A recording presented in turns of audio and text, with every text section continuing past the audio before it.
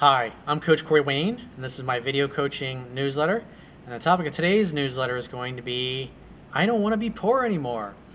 I've got an email. Actually, this was from a guy who follows me on Twitter. Apparently, he's from Ghana, and he's upset because he's like, hey, I'm living in the United States. This is supposedly the land of opportunity, and I'm tired of fucking being poor. I could be poor, and I could be in Ghana and be poor. Why should I stay here in the States? So I'll read you exactly. I got a quote that I wrote, and then I'll go through his tweet, and I'm going to go through what he should start focusing on.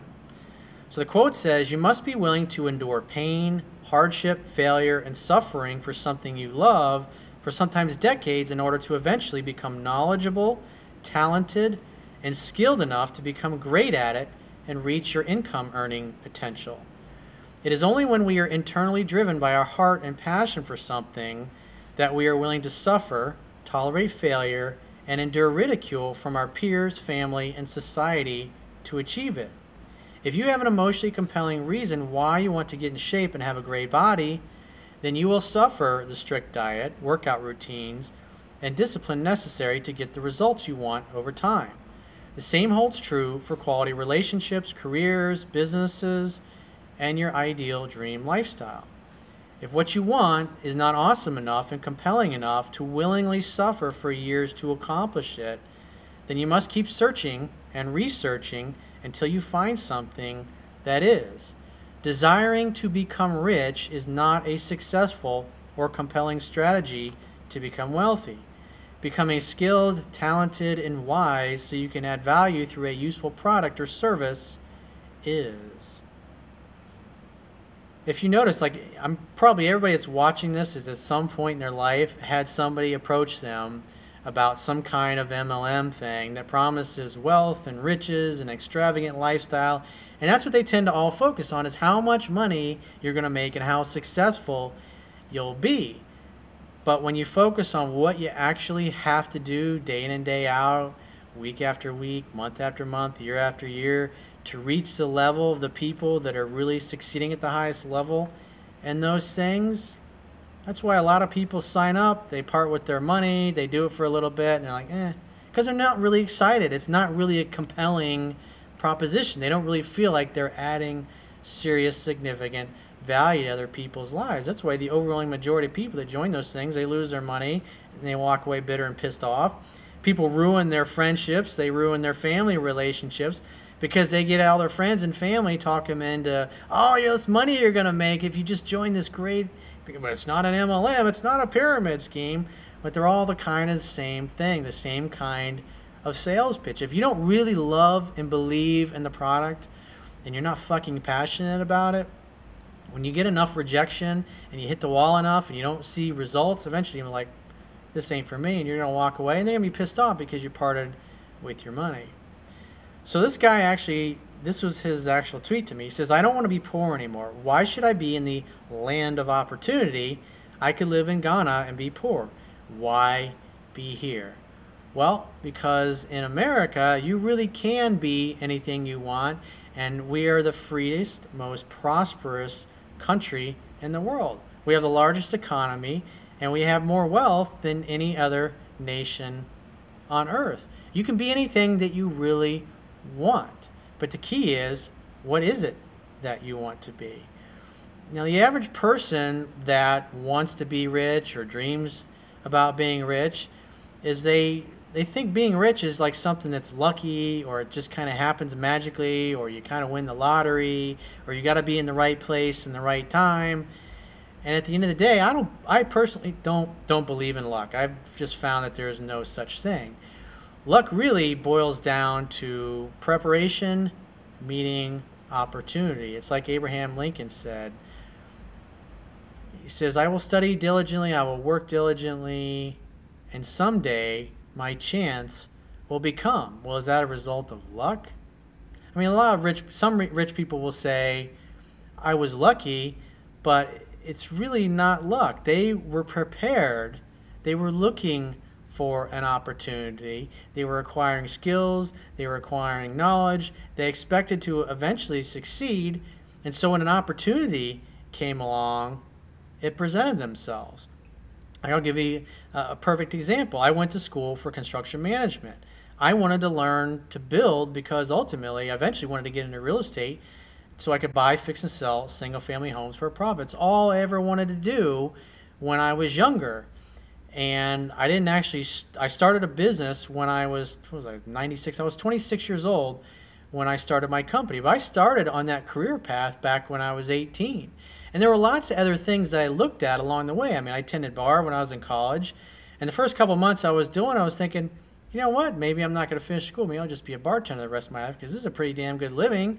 I'm having fun. All my friends come in. I was being the party, and obviously like everybody does when they're in their early 20s and in college. But after about 6 months, I was like, this fucking sucks.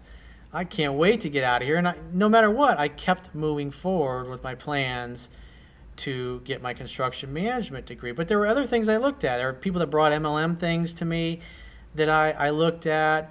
I looked at getting into business with a couple different friends of mine, buying and selling houses, but they never ended up following through. They were excited at first, but when it came to signing on the dotted line or putting their money up, they just didn't do it. They kind of fell out along the way. I was really into saltwater mini reef fish tanks as well when I was in my teenage years and up through about my mid-20s.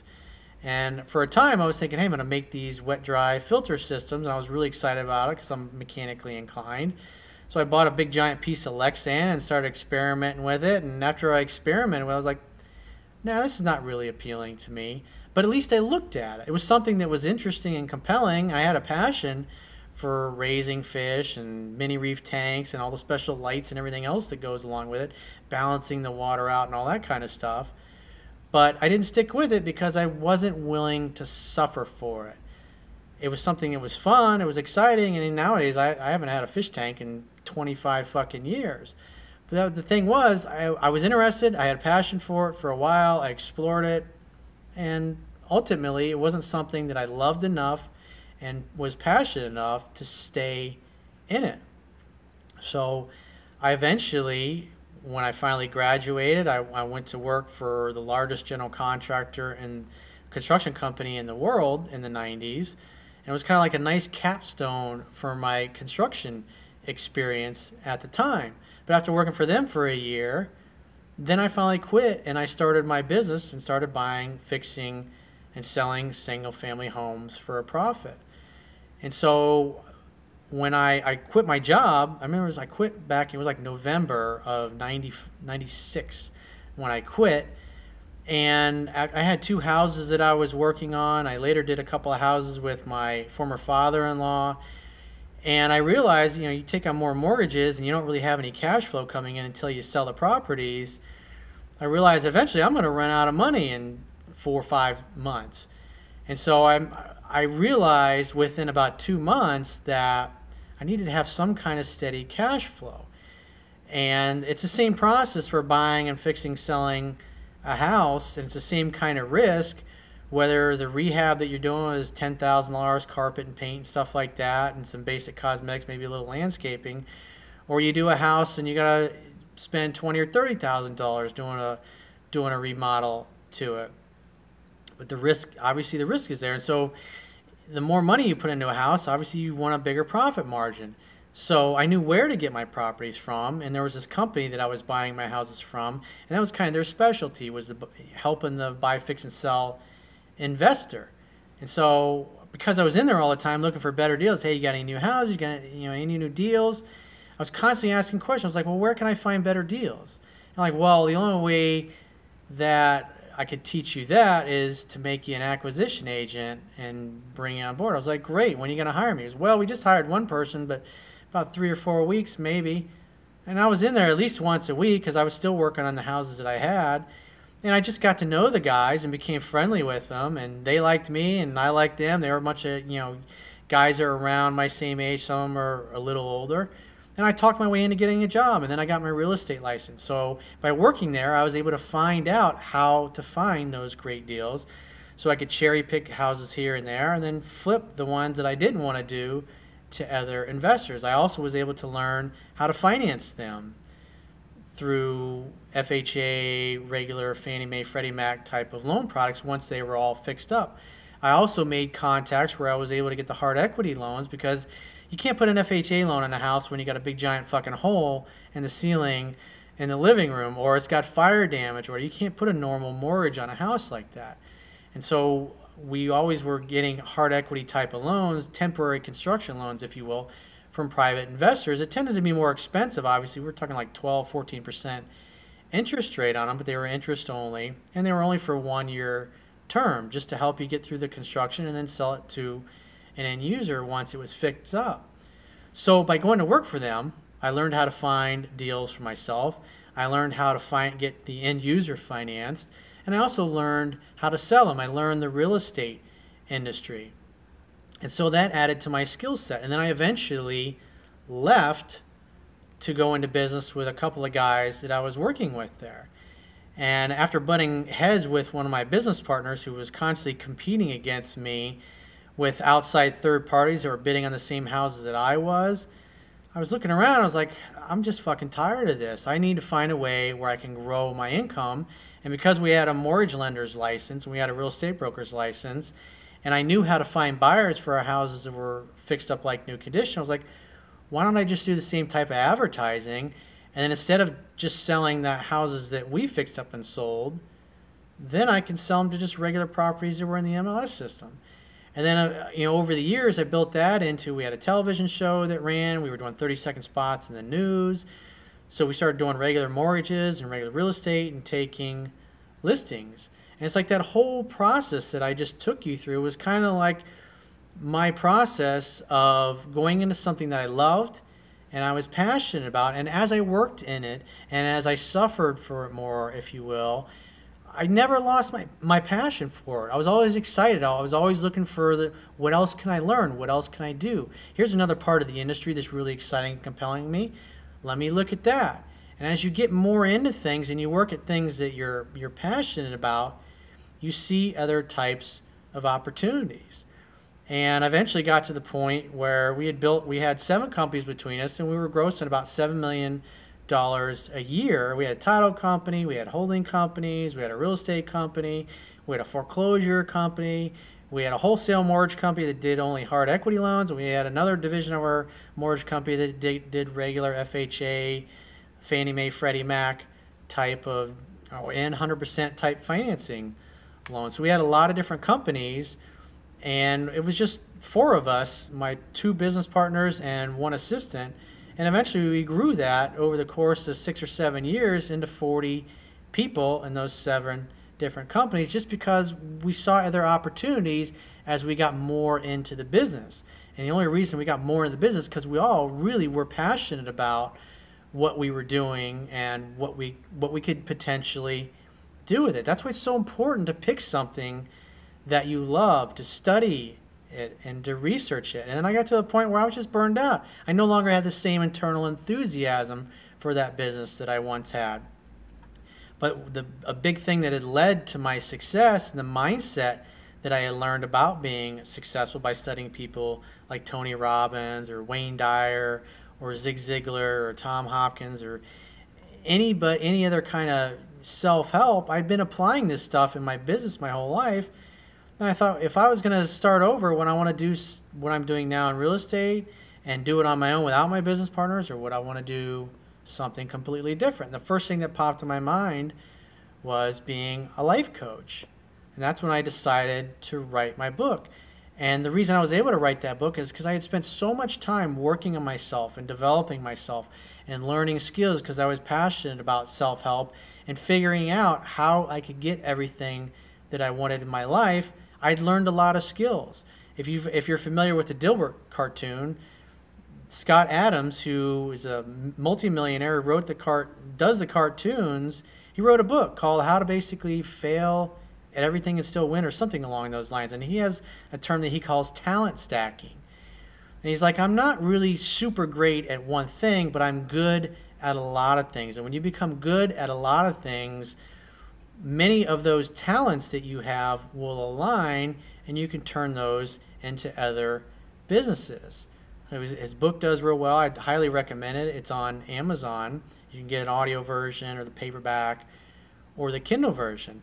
But it's like I have a lot of things that I've learned in my life in the construction industry, in sales, and self-help, personal growth, different spiritual traditions that I've been studying my whole life. I've been studying history my whole life, foreign policy my whole life. Obviously, I come from a family of men who've been in the front lines in our wars that we've had. My cousins have served in the military. Many other family members of mine in the military. Lots of friends of mine have been in the military. And it's something I always had a passion about. And when you study a lot of things that you're passionate about, the older you get, you learn things. You start to see things. You're able to connect dots that most people don't see.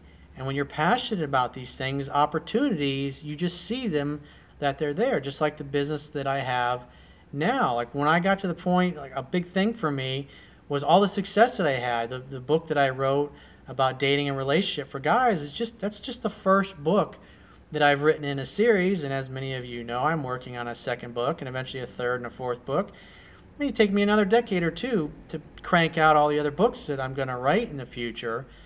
But it's through going through the process of building many successful businesses over my life, being able to get what I want physically with regard to my body and my health, getting what I want in my personal relationships, getting the kind of friends that I want in my life, coming up with an idea and then building a multi-million-dollar business out of it.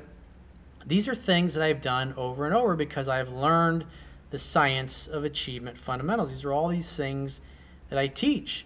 And so if you're poor now and you want to be rich in the future, you got to start focusing on learning about things that you love and you have a passion for, developing skills in those areas, working for other people that will enable you to get up every day and go to a job that you love and you have a passion for.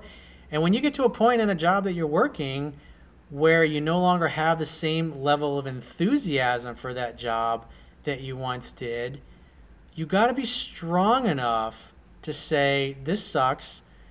I need to do something else, and start looking for the next opportunity, start looking for the next job. Because most people, they start working at a job they might really enjoy, they might love it for a while, and then they kind of stagnate.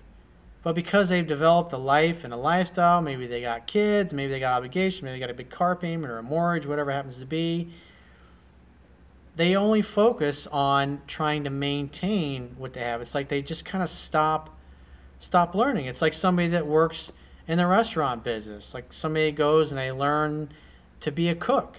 And they like being a cook, but they don't really fucking love it, but it pays the bills, and they're not really doing anything to learn any other skills. Now, somebody that goes to work at a restaurant and becomes a cook because they fucking love being a cook, it's like when you love what you're doing, you're always looking for opportunity. You're always looking for ways to expand and grow your skill set and explore other things that are interesting and compelling to you. You look at a lot of chefs that have restaurants. You look at somebody like Wolfgang Puck, who's got a very famous chef. He's got very successful restaurants. There's one of them in Orlando at downtown Disney area that it's called, it's just Wolfgang Puck's basically. I've been to the one in LA. I've been to the one in Orlando. The one in Orlando has been there for 20 plus years now. You know, somebody like that loves food, loves cooking. You go and eventually become a cook. It's what you want to learn to do. Then you start hiring other people to work for you, and you train other people. Maybe you move over in management. Maybe if you've ever been to Wolfgang Puck's restaurants and you've gotten to meet him like I have, he's not in the kitchen all the time. He's out meeting and greeting and shaking hands with the customers and getting to know people. He learned every aspect of the restaurant business. He didn't just strictly focus on becoming a great chef and that was it. Because people that are entrepreneurial minded and say they love cooking, they go and they learn how to cook, but they learn other things as well. They learn how to negotiate better deals from your suppliers that supply you the food that you're cooking or the ingredients that you're cooking or the cups or the dishes or the cooking supplies or the wine or the drinks that you can serve in the restaurant. You have to learn all aspects of it from other people that have already figured the hard stuff out. It's like the company that I went to work for when I was in real estate. I went to work for them because I knew of the construction industry, which was a small part of this big group of things that I needed to know in order to be successful in the buy, fix, and sell business. And by going to work for this company, these guys had already been in business for 7 years at that point, and so they'd made a lot of mistakes. They'd had a lot of properties they bought and sold and made money on. They'd had a bunch of them that they had lost money on. They had plenty of them that they had broken even on. And they had kind of perfected their business model by the time I went to work there.